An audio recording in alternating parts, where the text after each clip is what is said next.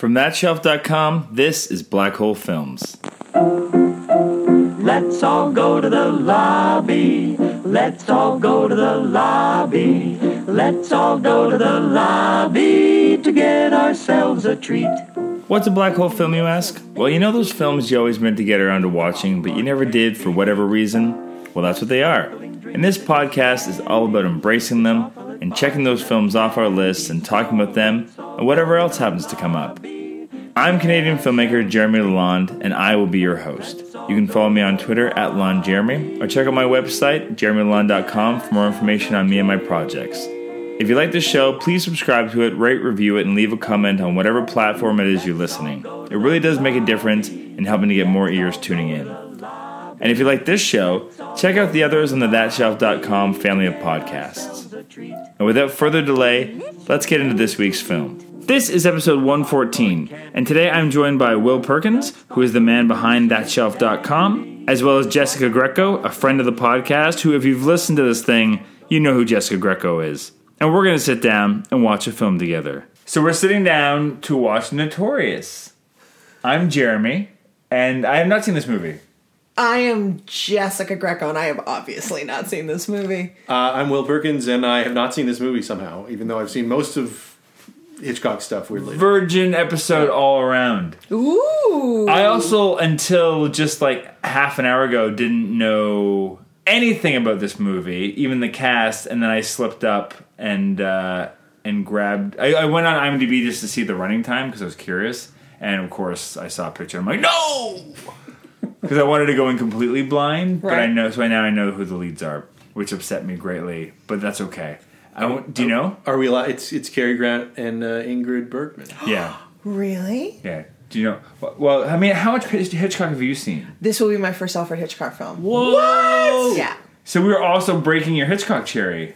Yes, we're breaking it. We're breaking it. Is that how it works? I thought you popped a cherry, but we can break mine. Oh, yeah. Yeah. Let's just pop it. Let's Okay. not break it. Cool. I don't know what Hitchcock is going to do. I guess we'll have to check back in later. You let us know after what it did to your cherry. Yeah, Right, exactly. right. Like, Thank you. Lord. Thank you. Oh, wow. So you've never seen any Hitchcock movies? No. Hitchcock. This Yeah. is an interesting first choice, I think, because it's not one of his like big.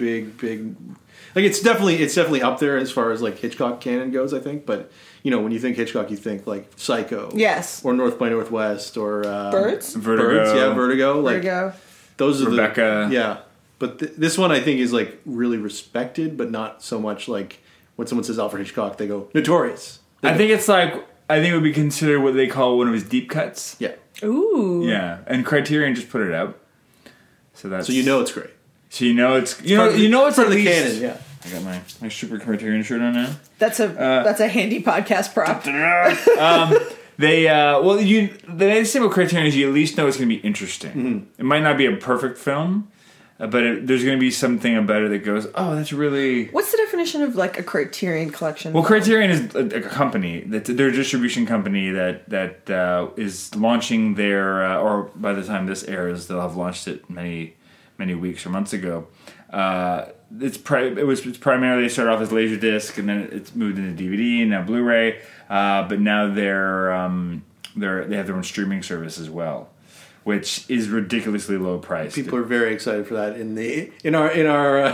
It's $10 a month. It's $10 really a good. month because really Criterion discs are also notoriously expensive. Not super expensive, but they're a bit But more. why? Like They're really like the whole like if for a title to be in the Criterion Collection, it's like it's sort of curated by the Criterion people. So it'll be a beautiful transfer of the movie. It'll look good. It'll be restored. It'll have lots of special features that sort of like contextualize the film and like commentaries and. It started off as they had the entire library of Janus films, which is kind of all the European masters. So like basically like you've got, and also like Kurosawa and those guys. So they started off with all of those films, and it was the idea that they were kind of like we'll say curating them, but also restoring them and keeping them up to date. So especially in this era where things are more and more disposable and passed over, they're going back and taking the time to go back and restore old movies and make like 4K prints and do that kind of stuff. Like they just redid, I have it over there, they redid the entire Ingmar Bergman library pretty much.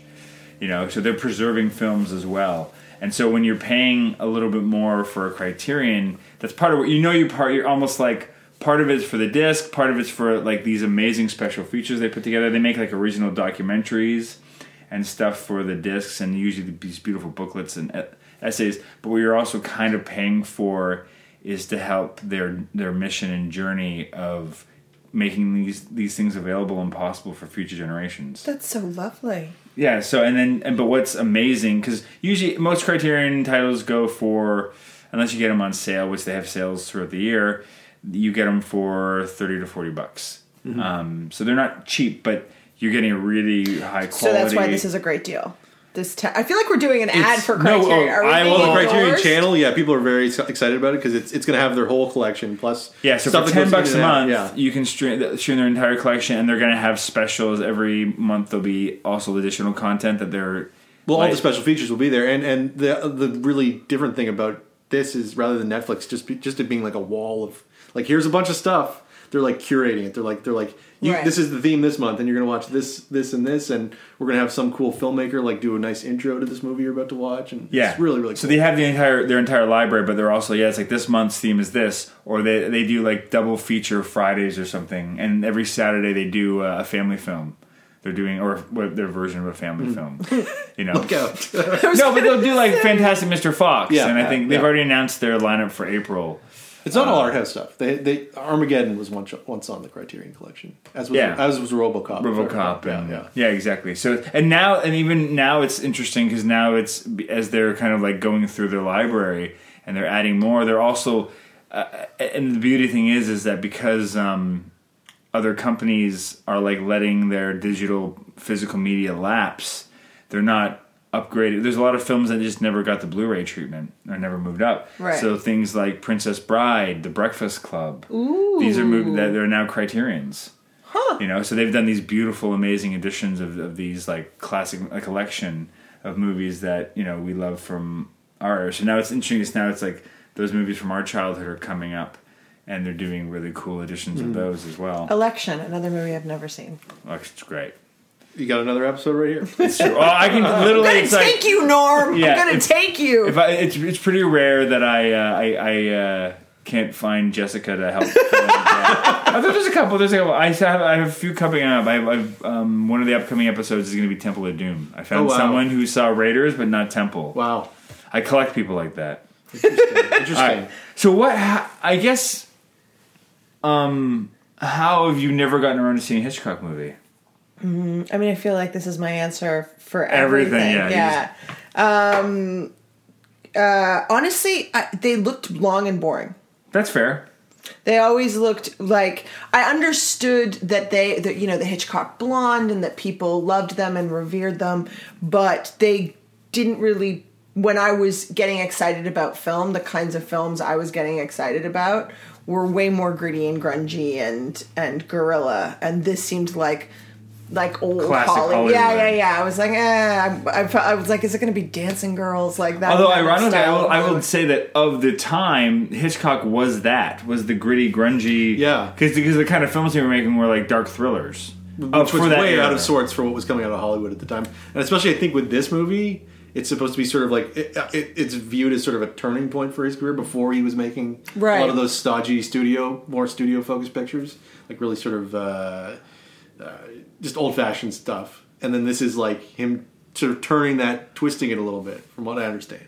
Yeah, so it's interesting, but that's a lot of people's perceptions of a lot of older movies. They see black and white, they think older. Like I know, for the longest time, that was I assumed Kurosawa would be overly long and boring, and it was just about a year or two ago that I finally started watching his movies, and I was like, holy shit, these are candy. They're so entertaining, and so I shamed myself, and now I've watched almost everything that I can get my hands on of his, and I think that's kind of part of the mission of this podcast too, is the idea that it's like, get out of your comfort zone and at least try something new. You're very good at it, Jess. No, I was going to say, I was saying to someone earlier today that you have like now influenced my like perception of film, because I'm always this guest who's like, I don't know, and you showed me Annie Hall for the first time. What else I'd never seen Mulholland Drive or anything that he had done before, that Lynch had done before, except for like some weird episode of Twin Peaks, something random. But yeah, there's been a lot of film that you've just been like, here, try this. Groundhog's Day. Yeah. Yeah. Classic. You're doing. Yeah, this is God's work. I'm your audience. I'm doing God's work. You are. Well, the God of my idolatry. Well, speaking of which, then let's do God's work some more, and let's watch Notorious. This is about Biggie Smalls, right? Yeah. Cool. Yes. Let's all go to the lobby to get ourselves a treat. All right, we just finished, and I loved it. There were things about it that were terrible, but I loved it. What was terrible, Jess? Well, I mean, it's of an era. Yeah. So there's some just real gaping holes of like misogyny and stuff.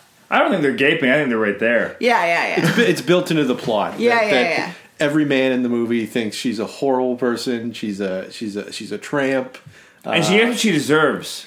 Yeah. By being much. poisoned. Yeah. Well, the men in her life are poisoning her. Yes. And In more ways than one. And she's doing all this to win the affection of one of the men in her life. Yeah. After like not testifying and her father going to jail and then her father, like, she's really this put upon character who's really made out to be quite the like devious character for some reason. But she's also the hero. Really, the movie's from her point of view. She helps expose the plot and gets the job done eventually, despite being, everything that's going on to her. Horrible poisoning, just the situation with all those scary looking men in Let's the back up mansion. for a second though, because we're getting into minutia. But so what did you think overall, Will? I thought it was fantastic. I haven't seen a ton of Hitchcock's stuff from the 40s, and you can definitely see like seeds of later work and just like it was gorgeous to look at. Like, it was super, super, super well shot, and I really enjoyed it. The terrible problematic things aside, which are sort of come part and parcel with that era and that kind of story. But no, it was great. It was great. Yeah, he's such a man. Every time I watch a new Hitchcock or a new for me, I'm always reminded, I'm like, all right, you're the master of knowing exactly where the camera should be and when. Right. Like, just knowing what that point of view should be is always so specific and strong. And I found, I kind of went on this journey with this movie because it took a while. I found myself getting kind of lost in the beginning. Yeah. But I think that's also intentional. I think it's like the movie's being vague about what her dad did, what the mission is, because they didn't quite know. I love how they sort of just dangle those threads. They don't explain everything, and you're just sort of you're there with Ingrid Bergman's character of just like, okay, you've been thrust into this unknown situation, figure it out, pretty much. Yeah. Exactly. Yeah, exactly. And then, who are you going to be? But it does a typical tropey thing that movies of this era do, where she instantly falls in love with Cary Grant because the movie needs her to. He's so handsome, though. Yeah. But he is handsome and charming. But also really, really cold. Like, super aloof. So aloof. He's a spy! But I know, but even at the end, I'm not sure. He's like, oh, I love you, I love you, I love you. Is he just saying that to get her out of the house? Yeah, to get an asset out of the house. To get the asset out of the situation. You know what? I mean, it's vague. I think that's left up to you. Mm-hmm. He does go and see his boss while his boss is at home in bed eating crackers. Yeah, he didn't wait for the next day. It's true. He interrupted the man's cracker session, so it must have been serious business. It's interesting to me that you call her the hero of the movie, because although I think that she's probably the secret hero of the movie, she needs to be rescued at the end of the movie. She's gonna die. Well, that's because it's the 1940s and she's a woman. But that's what they I mean. all need to be rescued. But that's what I mean. So technically, she doesn't get to be the hero of the movie. He's the hero of the movie because he saves her and saves the day, essentially, even though she's the one doing all of the heavy lifting. Yeah, I mean, I say she's the hero of the movie because it takes place from her point of view. Right. It's like when the movie starts, she's the protagonist. Yeah, she's the protagonist. Like, the movie literally follows her. It's like Cary Grant disappears for large chunks of it. That's true. And it's like pretty much every scene is from her point of view. From the beginning, like from the very opening, it's the court case, and it's that opening shot. It drives past those reporters, just looking into the courtroom. We never go in. Yeah. And then the first person that comes out is her. She walks out, and we follow her. Right down to literally point of view shots of when she's drunk driving. We're getting her point of view. Yep. When she's waking up. Yeah, that great shot when she wakes up hungover. And it spins around upside down. The Cary Grant, right to the end of all that kind of stuff. Like, we're only ever really given her point of view. All those shots of, the key floating in on the key. Cary Grant is a secondary lead. I'm sure he got first billing, too. Mm-hmm. Yeah. Maybe he didn't. I have to look. I think he did. I'm sure he did. I think he did. Because 1940. But the movie is definitely... It's hard to call her the hero. Well, that's why I take umbrage with it. Is she the protagonist? Yes. Is she the hero? I don't think so. I think by sort of like the fact that Cary Grant was the one who put her in that situation, he is the one who has to get her out of it. Sure, but that's the turn for his character. But I'd argue she's the hero in the sense that she's got the most at stake. And she's the one putting up, though. I don't. Has she given up? Yeah, she's like resigned herself to die at that point. Well, I think she doesn't have much of a choice. She's too weak to get out of there. And they're sedating her while she's poisoned. Yeah. Yeah, but she's sort of like once Cary Grant is going off to Spain. Yeah. She knows they're poisoning her. Like, she's just sort of like she doesn't have an out. She doesn't have an out at that point. She doesn't have an out, so she's like, I guess this is it for me. Yeah. I guess I just sail into the sunset. Well, yeah, you're right. She has resigned herself to that. But the moment he shows up, she has some kind of hope again. But he is the one. It's not a traditional, like, modern, the way we would do it now, where she's going to get herself out of her own trouble or her own jam. Well, that's what I mean. A modern redo of this movie would be, you'd have a different ending. Although, fuck, that ending is great. It is. Yes. We'll talk about that. We'll get to that. But it is. But just in terms of like the sort of problematic glaring hole in misogyny, like that's sort of the crux of it for me. I mean, other than the obvious things, like don't worry about what the women do for a living. There's no consequential. Exactly. Why would there be women at the party? But so for me, it just sort of lies in that sort of like, well, I guess I'm just here to die. Yeah. But the irony of that idea of them sending in a secret agent to a party saying, pay attention only to the men. It's like, wait a minute, you have a female secret agent. Why the fuck wouldn't you assume maybe they've done the same?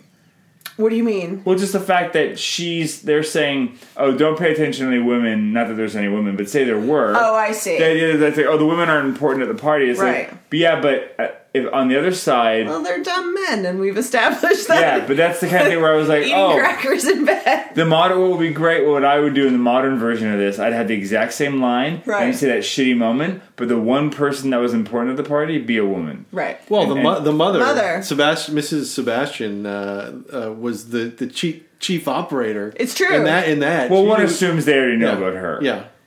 Right. And she clocks the fact that Ingrid Bergman's character is right away. There's something up. Yeah, she knows. I trust her. Yeah. She's so excited when the sun finally comes lighting around. the cigarettes in bed. Yeah, that's her celebratory smoke. I know that's like she just got fucked and she just wants to have a cigarette. She's like, yeah, I'm enjoying this. Tell me more about how your wife's a bitch and cheated on you in more than one way. I wish that movie was in color so many times. Oh, really? I thought the black and white was... It was stunning, but I just kept thinking, like, what color is that dress? What color is that room? What color is that marble? Well, yeah, especially a setting like Rio, where it would be so colorful. The hats. The art direction on that movie clearly was stunning, and there's at least 50% of it that I'm just not seeing. Oh, you got to come back then and see some Hitchcock with color.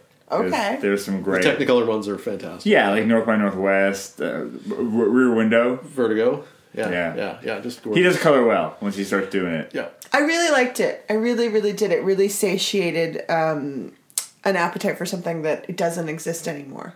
Yeah, and it took a while. Like, it was a bit... And that's what I liked about it. It's a small story in a lot of ways.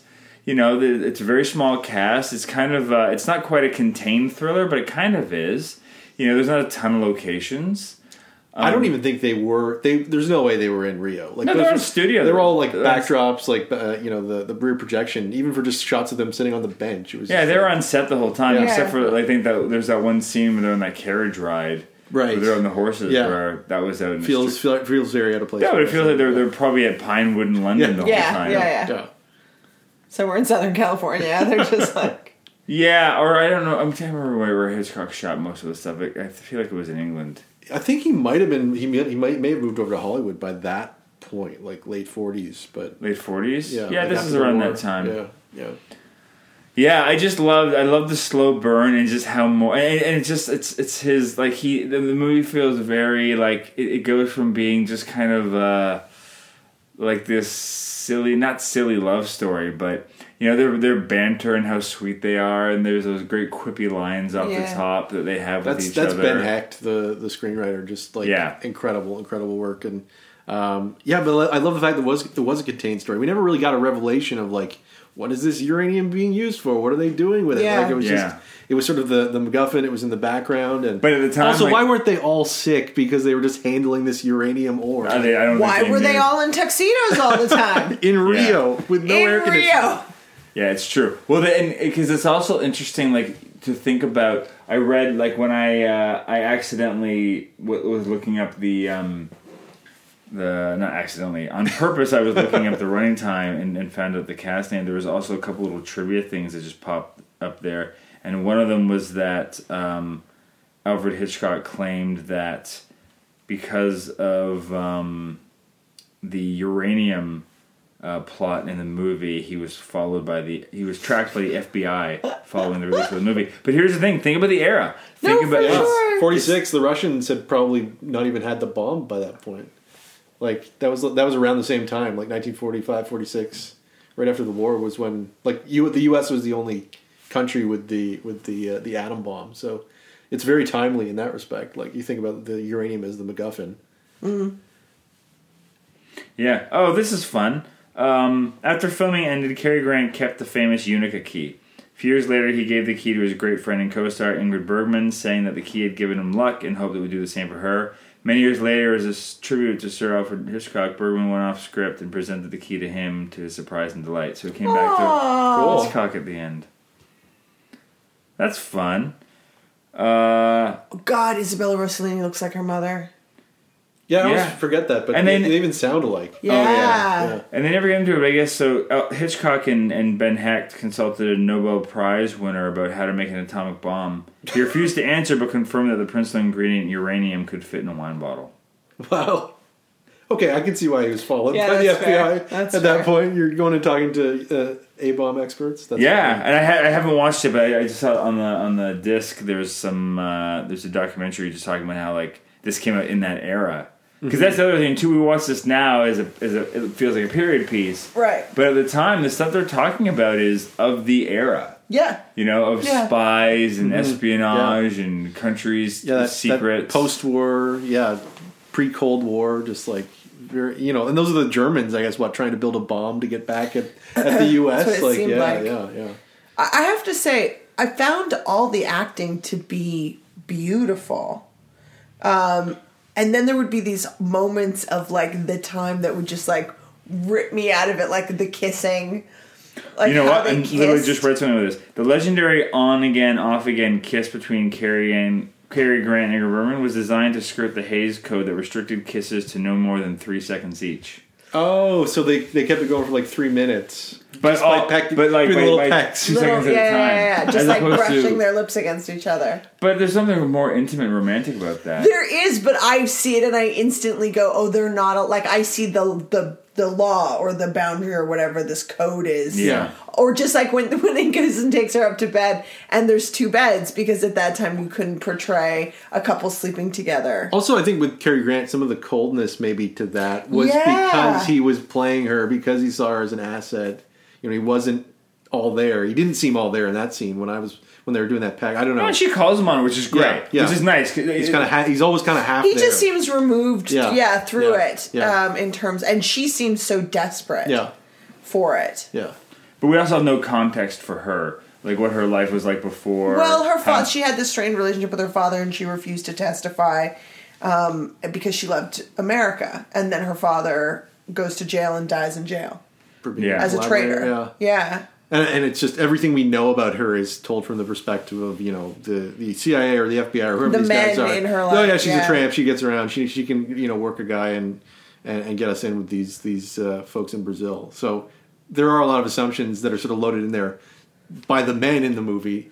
She may not be like that. Yeah, like the only context we really get for her is that opening scene where she's having a party with friends and clearly knows how to drink, and has friends that will. What does she say? They'll drive them. The steam will fall off them, and they'll let themselves out. There's something great line. Well, her father's just been like sentenced to jail. It's weird time to have a party. It is, but I get the desire to blow off steam. Yeah. The vibe of the party is weird. The vibe is very like, who are these people? Cocktail party. Oh, you just wandered in, a party crasher. Yeah. Interesting. Her drunk acting in that scene was phenomenal. Yeah. So good. So good. Like I sat there going, I think she actually got just got, which maybe she did. Yeah. I also like how you don't really notice Cary Grant until she goes like, "Who's this guy?" Oh, I love that. He's in the frame for most of the scene, and you just see the silhouette. Very cool. Again, it's like Hitchcock just knows where the camera should be and just does a subtle thing, and like he's showing off there, and then the movie plays kind of straight for a while. Until really the key comes into play, and then he starts getting really stylistic again. The crane shots. The crane shot, that really amazing zoom into the key in her hand in the middle of the party. It just keeps on going and going. And then just the way we're just following that is it brandy or coffee? I guess they get the coffee shot. That was amazing. And you don't notice it until you realize, whoa, like this was all one shot. There's a bunch of scenes like that you just don't expect that from a movie of this vintage, like that kind of active, interesting camera movement. I felt that way when she realizes that she's drugged and she stands up and the lighting effects change and you see the silhouettes of the mother and Sebastian. And their shadows and all that stuff. Yeah. I was like, oh, Jesus. This is the Hitchcock that I was expecting. Yeah, and there's something beautifully symbolic with that, too. The idea that they literally become shadows now. They're no longer these people that she knew and thought she could trust. But that's what... I also love that it's like... It's a movie where all the characters are smart. And they're all doing... Like, even though she... Like, what I like about her character, even though we're getting the misogyny and tropes, she calls them on all that shit too. She says it's like you always hit me below the belt, and like she's not just some damsel who doesn't know that maybe she's being played. It's almost like she's like, I know you're playing me, and I'm okay with it because I can't control my feelings for you, and and it's almost like she's taking the upper hand, saying that it's like I'm gonna allow my feelings to be what they are, despite how you feel. Oh, that's interesting. And I'm trying to make it nice. Trying to make some lemonade out of this, Jess. And there is also that like pro-America, like post-war propaganda piece a little bit, where he plays that recording of her being like, "I love this country. Yeah, exactly. It's the best. I would never betray it." And like that's the Hays Code. You got to do that. But that's always in the back of her character's head, in theory, that she's doing this, because she doesn't like what her dad was doing and she wants to nail these guys. And she loves the U.S. and then she falls in love with a man. So really, Cary Grant is the giant metaphor for the United States, Jess. Go with it. Uncle Sam, yeah. What was it? She had a line about something. His one hand in his pocket and the other. I can't remember. The one in your checkbook or something. Yeah. But she doesn't say that on the recording. That's for sure. What do you guys think of Claude Rains in this movie? He was Sebastian. I loved him in it. I've sort of been waiting for a moment because what I love is that he really does seem to be in love with her. Oh, he totally is. He's like this puppy dog. And the moment and I love that like. The journey is great. Like it's so like again, every character is smart in this movie. The idea that when he comes down into the cellar, Cary Grant's like, we got to make him think we're having an affair because otherwise he's gonna wonder why we're down here. Yeah, and plays into his jealousy, and that's smart. But then of course he notices the key, and then right away, and it's not like it takes a while. Like right away, they're on it, and they know not to tell. I just love all the stuff that's going away and how it all just plays into the ending.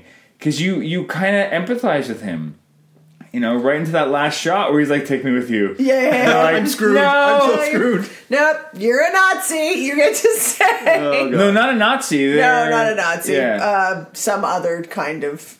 No, they're German, right? Not German. Are they Russian? No, they're German. I thought the implication is that they're trying to carry on like the Third Reich's activities. Yeah, I guess that's true. They're never definitively they never Nazis, go. Yeah. But that cast of characters when they show up, that great. You guys look like Nazis. That final shot where the guy's smoking in the doorway and he has to turn around silhouettes. And go he back just home. turns around, he goes in, that door closed, and it just holds for a second, and it's like, yeah, that's it. You know how that's going. He's dead, and she got saved at the end. And I hope so. Hopefully. It's interesting as I was watching it, his character and sort of the relationship with his mother. Like this is a recurring trope in Hitchcock.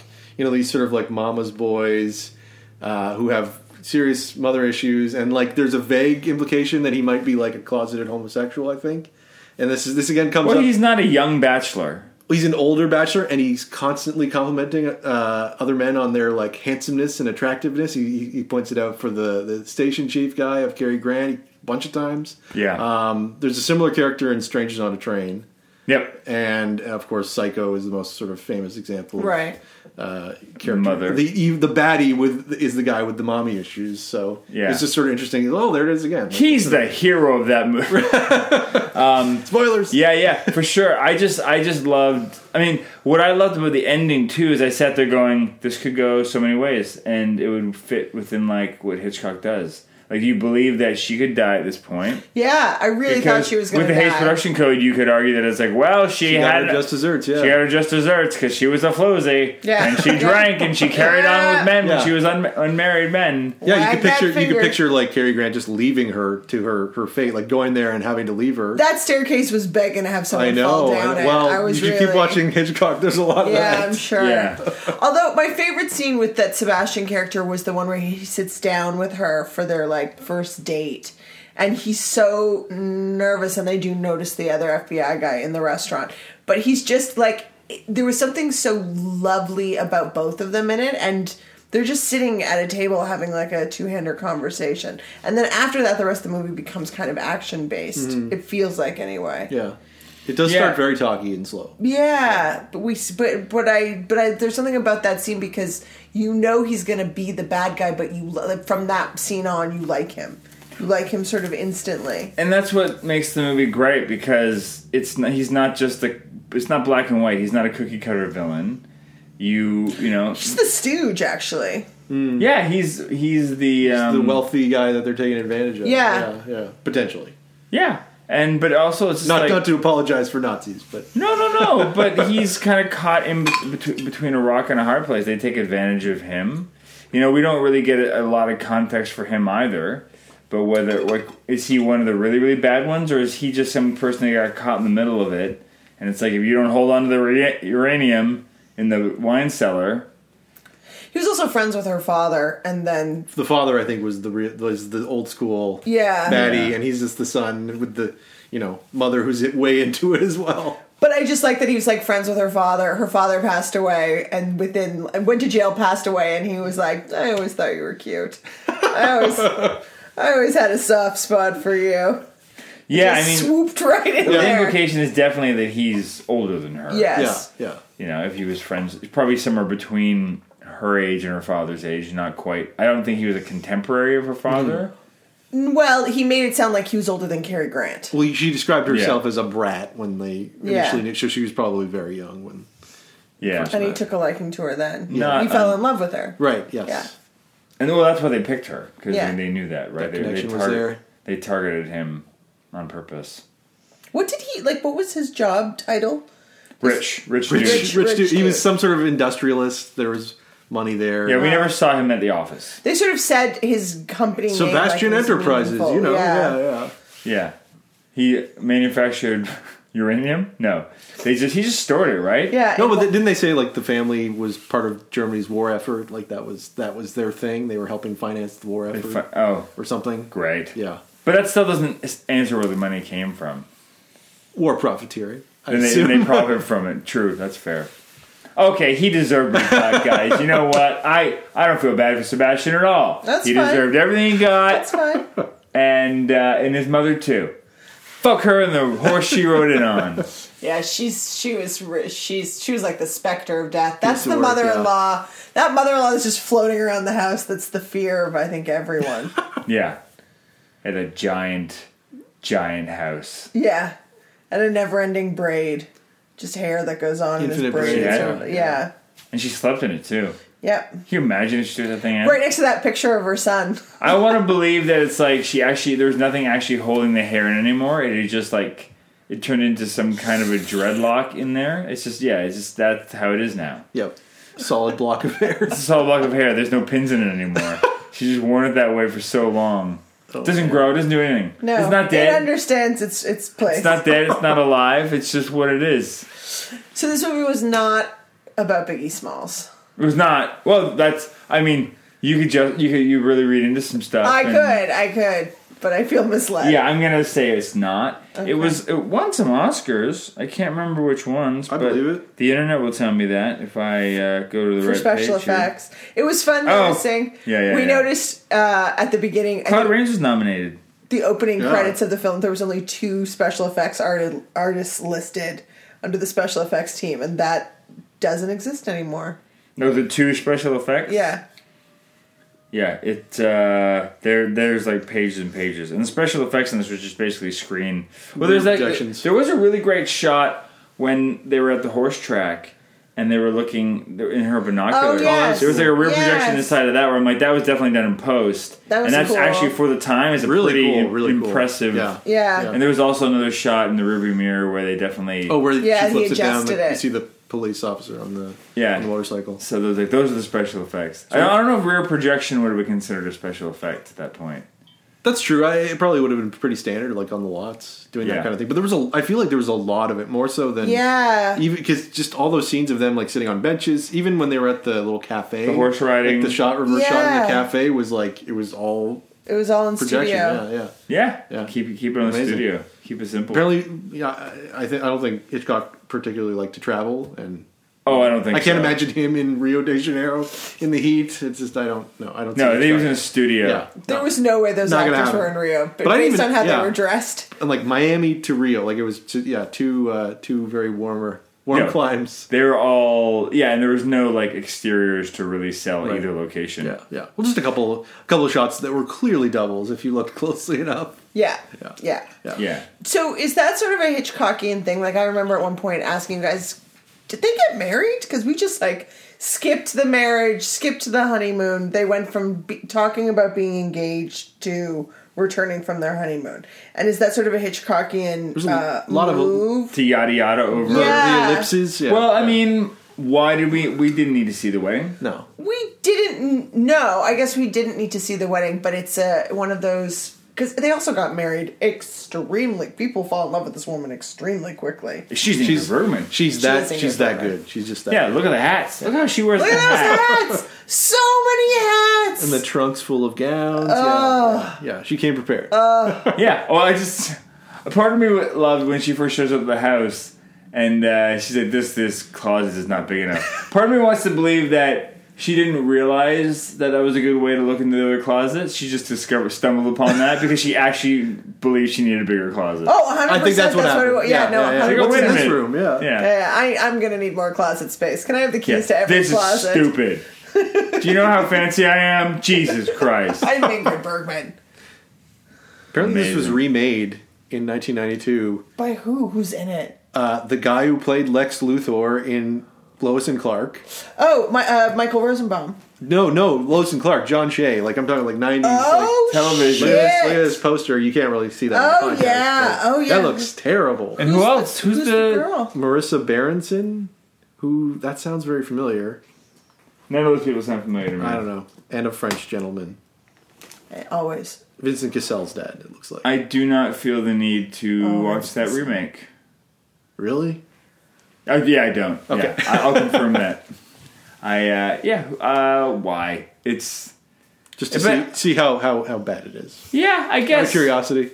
That's true. Yeah. I guess it's one of those ones where it is one of the deeper cuts for Hitchcock, and so it's one of those ones that it's like you feel like you maybe can remake because you'd never touch some of the classics. Yeah, who would have the gall to remake that one? Yeah, Gus Van Sant remade Psycho shot for shot. True, but I think that was an interesting experiment. Gus Van Sant? Yeah.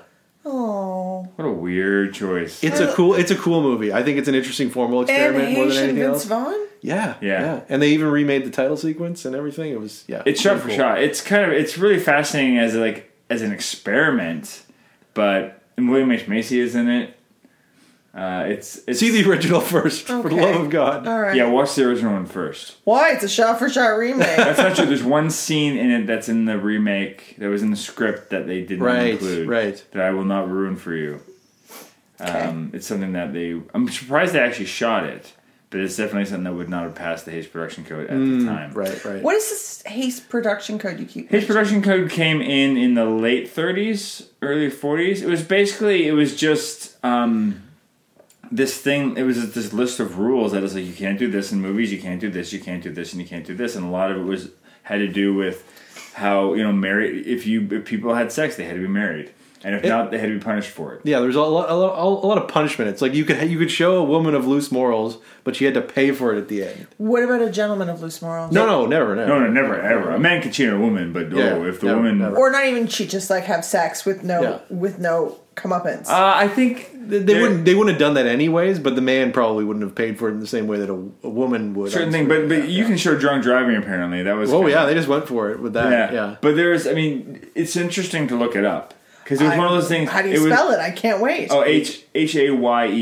Okay. And it was the kind of thing that came in at the beginning of World War II, I believe. It was around that time. I thought it was before. It was in the 30s because there was when sort of talkies came on the scene. People were just like, "Yeah, let's go nuts. Let's make all kinds of crazy stuff." Yeah, and they did. And there was some interesting. We did an episode of Ernst Lubitsch's pre-code movies, and they're racy. In the 1930s, and it's just the movie. It's just like the first couple musicals that came out. He kind of invented the movie musical, and they're kind of raunchy and racy, and people are having affairs, and it's cool. But then the Hays Production Code comes in. I think it's around World War II because specifically, the government in the States was looking at movies as these. You know what? These are really powerful. These can be propaganda pieces, right? And what we can really sell is our American morals. And so the Hays Production Code came in to make sure that people knew what the American morals were, and so they had to follow certain rules that had to do with like family values. Mostly it was around that, and so that's why television was the way it was. And so, and this lasts until like almost the independent era of the 70s, late 60s. Yeah, I mean, late 60s is when you start breaking through. And there's examples of like the 50s of like them trying to like push the envelope. Yeah, like Rebel Without a Cause and movies like that. They're starting Man with the Golden Arm. Yeah, they're starting to like see where they can get away with some stuff more and more. But it's also why this is the time period in film where like all of the foreign films are way more interesting than any of the not any of the American films, but they're just way more interesting in terms of character and story because they can tell stories that they can. They're not bound by these weird weird unspoken studio rules. And exactly, like who's enforcing? Like who is Hays to make up this production? Hayes, well, I think Hayes. It was sort of the precursor to like the MPAA, where they make the ratings for movies. It was just like I see. But the studios were enforcing them. They would be fined, I guess, if they or the movie would have to be re-edited. It was just like it couldn't be. I'm sure it couldn't be released. Yeah. It wasn't like, it's not like now where there's thousands and thousands of things being made a year and you can just put it up on YouTube. It's like things are only being released through theaters. There's no home movies. Yeah, all through the major studios. Yeah, only a few movies are coming out. Only a few movies are coming out a month. It's not a huge volume of things. So it's like if something's going to play in these cinemas for the American public, it needs to be approved by the Hays Production Code at that point. And it wasn't like you could sneak something in because everyone knew it was coming out. Right. Because movies were more of an event at that point in time, right? Mm-hmm. So yeah, it's a fascinating thing. It's like I don't know if anyone's ever really made a good documentary on it. There must be. There's stuff got at least touches on it, on censorship in Hollywood, and because that kind of bleeds together with the whole blacklist and everything as well. Yeah. Oh, there's been tons of movies with the blacklist because Hollywood loves to tell stories about how great they are at fighting the man. Yeah. While being the man. But it is a fascinating thing that it's like that kind of like when you rewatch movies from this era, it really, you can see, it colors it. So it's like, it's one of those things that if you study film history, you really got to look at the Hays Production Code and how it impacted movies. Both here, but then all the European filmmakers were almost like doing all these really racy things almost as a way to like make fun of the Americans for how tight they're how prudish and what they couldn't get away with and what they couldn't do. Right. So you even get like there's stuff like I'm just rewatching Sergio Leone's movies, and he's doing stuff in like for a few dollars more in those movies that he didn't realize you couldn't do in movies. And so when they got those are Italian movies technically that got redubbed here and redone here. But stuff like shooting an animal You couldn't do that on screen, but he did it, and they put it in the movie, and they released it. Right. And then after they probably got fined, and he's smoking a cigarette in a certain way, or smoking. I think there's actually an implication that he's smoking marijuana in that movie because of how he's holding it, maybe, but it's just so there's that kind of stuff is going on. But it's a fascinating thing to see. But it's also really interesting to see how filmmakers kind of like dance around those things and kind of do some interesting in creative ways, like using implication. Yeah, well, you couldn't show the inside. You couldn't show a toilet being flushed.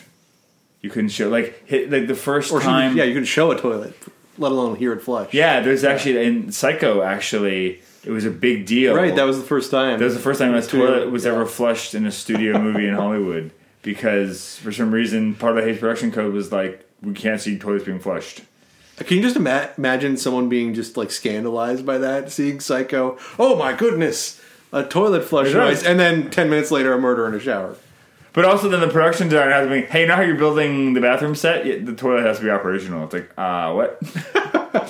I have to put plumbing in this goddamn set? Very important. Yeah, because there's also the big shower scene. I guess you could show showers at that point. But I think the toilet was just because usually, feces goes down the toilet, but they're flushing something in She was flushing some sort of evidence. Information or evidence, That's another movie. You're just got a bewildered face, look on her face that you can't see. This is just... Oh, look it up. It's kind of like one of those things where you read that, like those weird small town American laws that if you stop at this stop sign for more than 3 seconds, you have to pay a fine and a bushel of apples. It's like shit like that. It's for sure a Wikipedia like black hole that you can just fall down. A black hole, yes. Yeah, just type in. Go to Wikipedia. They'll have at least a list. And it changed over time. I'm sure it got revised and added to, and then they got more lenient as it went away.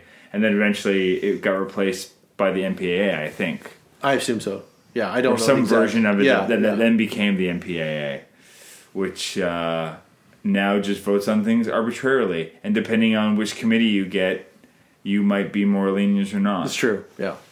There's some amazingly fun stories about, filmmakers even in the 70s having to re-edit sequences or they're particularly violent just to get around.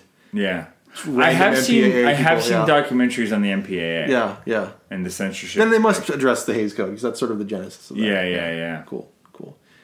So does this make you want to watch more Hitchcock, Jess? Yes, and probably more from this era. I feel like I may have misjudged it. Or maybe misjudged it as wrong. I think I may be more interested now at the age that I am and appreciate it in a different way than when I was younger and sort of like searching out film. Yeah, I mean, there's always entertaining. Like there's always like some kind of there's really dry comedy to it, and the banter, the dialogue's always crisp and fun. But that's the thing. I think that looking at it from afar, I assumed that the acting would be so broad and that the dialogue would be so dry because they have to conform to these like standards, rules, fucking of the time era bullshit, that I was like, I won't enjoy this. I'll find it really insincere. And I didn't at all. I mean, Ingrid Bergman is fucking fantastic. That's kind of interesting you say that because I was expecting, the Cary Grant I'm used to seeing is the North by Northwest or like the 1930s, like fast talking Cary Grant who can deliver lines like a mile a minute.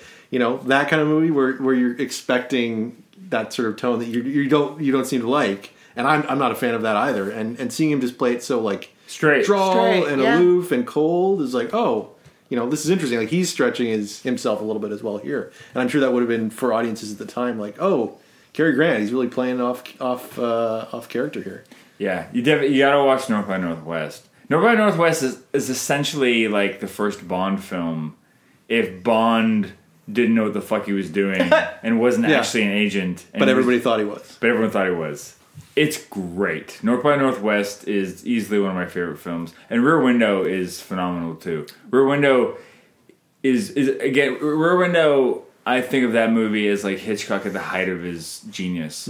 Because it all takes place in an apartment overlooking a courtyard. Just a beautiful, amazing set. And you think of that and you're like, oh, that sounds like it should be a play. But it's so cinematic.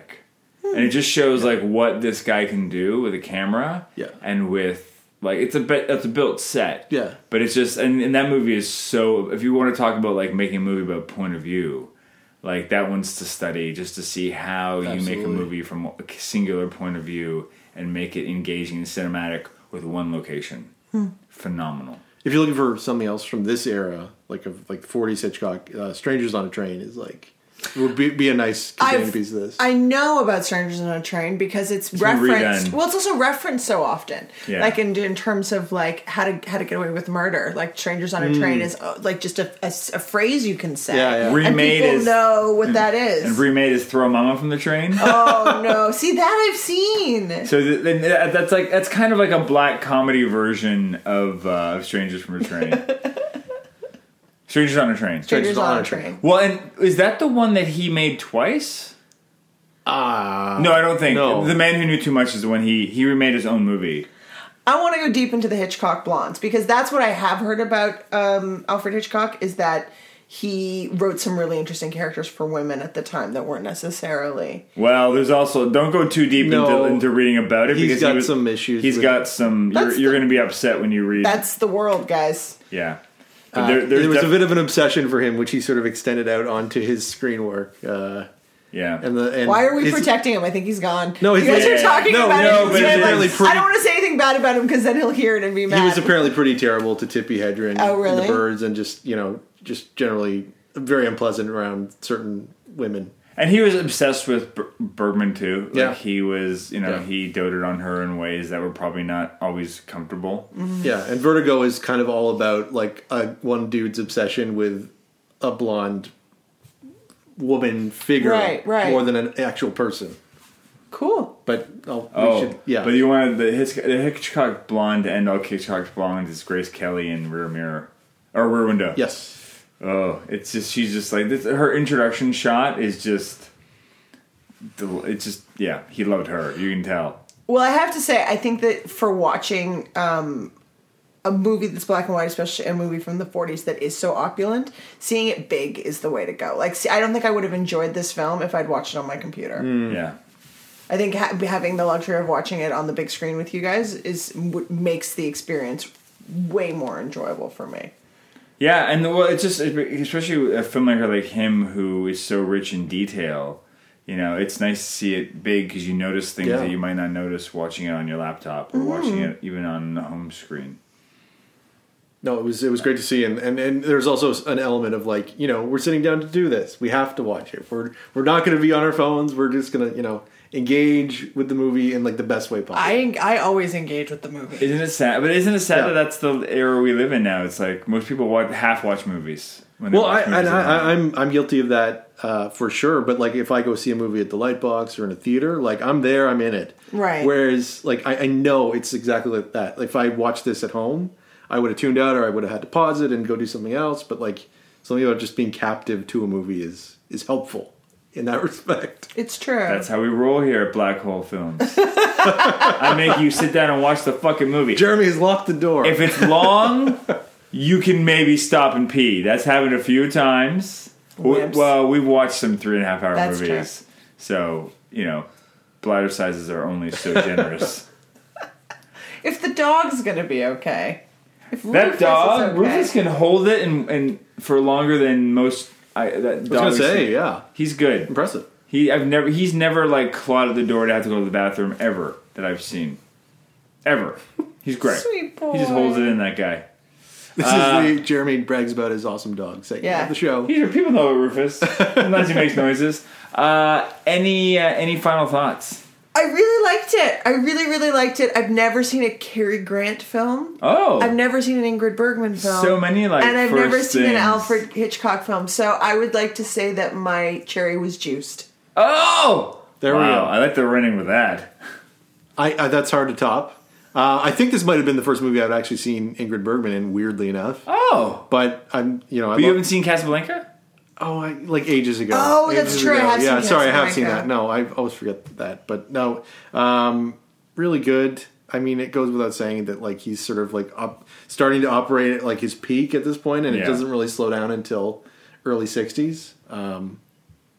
Yeah, and I really just want to dig into some of his later stuff, which nobody ever talks about. as well as the early stuff. Like there's the weird there's silent films that Hitchcock did, and then there's stuff in the 30s that was just sort of like, I don't know. There's got to be something there. There's got to be hints of what we saw here in some of that earlier work as well. So it's great. It's cool. No, he's infinitely inspiring. I've got a project that continues to threaten to be made. That's very.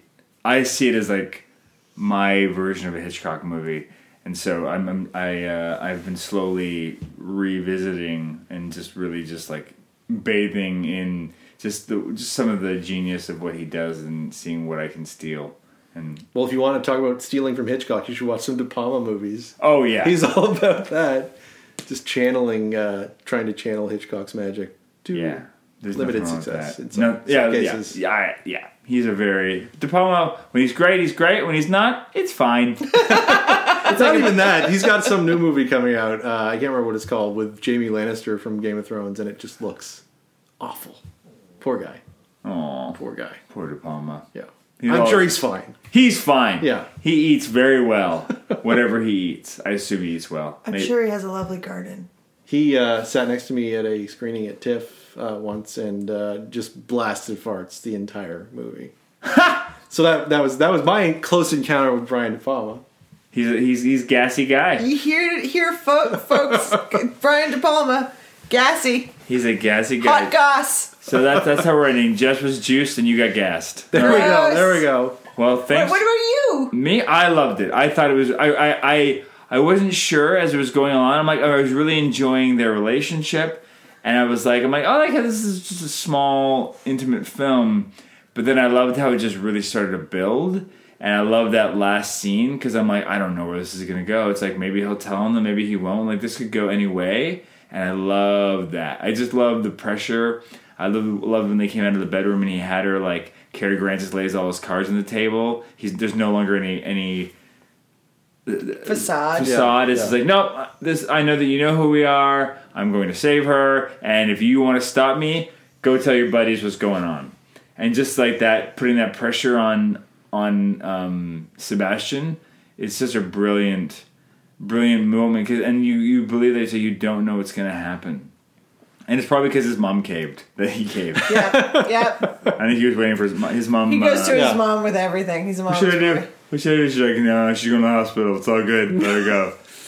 Don't let them know. No, but they're both dead. Yeah. The mom. Do you think the mom dies? Yeah. They're going to take Here's the thing. Take him up I don't that road. believe they can kill that woman. I believe whip out the brain. I believe she's already gone upstairs. She's got Joseph the butler, and they're going to gun those fuckers down. Jeremy, she's been dead for 50 years. That's the other movie. That's Psycho. No, I believe that she's the kind of person that she's like... Wait, did you just tell me the end of Psycho? No, I did not. Oh, Continue God, moving I hope along. not. And then oh God. I want to believe... God damn it! That she's the kind of woman who's like, yes, you will kill me, but before I'm dead, I will rip out one of your eyes. Yeah, she's not going down without a fight. So which one of you wants to lose an eye? She's going to light that cigarette up and be like, who's first? Her hair is trained in jiu-jitsu. And then they all back up. Oh, there's that, Tim Robbins is that great line in Shawshank Redemption. Whatever you put in my mouth, you're going to lose. Oh, yeah. when he's in prison, it's like, who's going to fight him then? It's like, all right, yeah. True. Maybe we won't rape you today. I haven't seen Shawshank Redemption. Oh, what? Jess. You would love Shawshank. All right. I know, that's the beauty. We all know this about Jess. The gift that keeps on giving. That's great. She's our eternal movie version. Yeah, I'm like a goldfish. It's the first time for me every time. Every time. Yeah. Well, thanks for coming over. Thanks for having me. Thanks for having us. Let's all go to the... Thanks for joining us for Notorious. Black Hole Films is a proud member of the That Shelf Podcast Network. You can listen to other episodes of our show and other That Shelf podcasts on thatshelf.com. Please subscribe, leave comments, spread the word, do all the things that let others know you like the show and how they can check it out. You can find me on Twitter @LonJeremy and go to Facebook and join the group Black Hole Films. And until next time, go watch something you've never seen before. Thanks. Let's all go to the lobby to get ourselves a treat.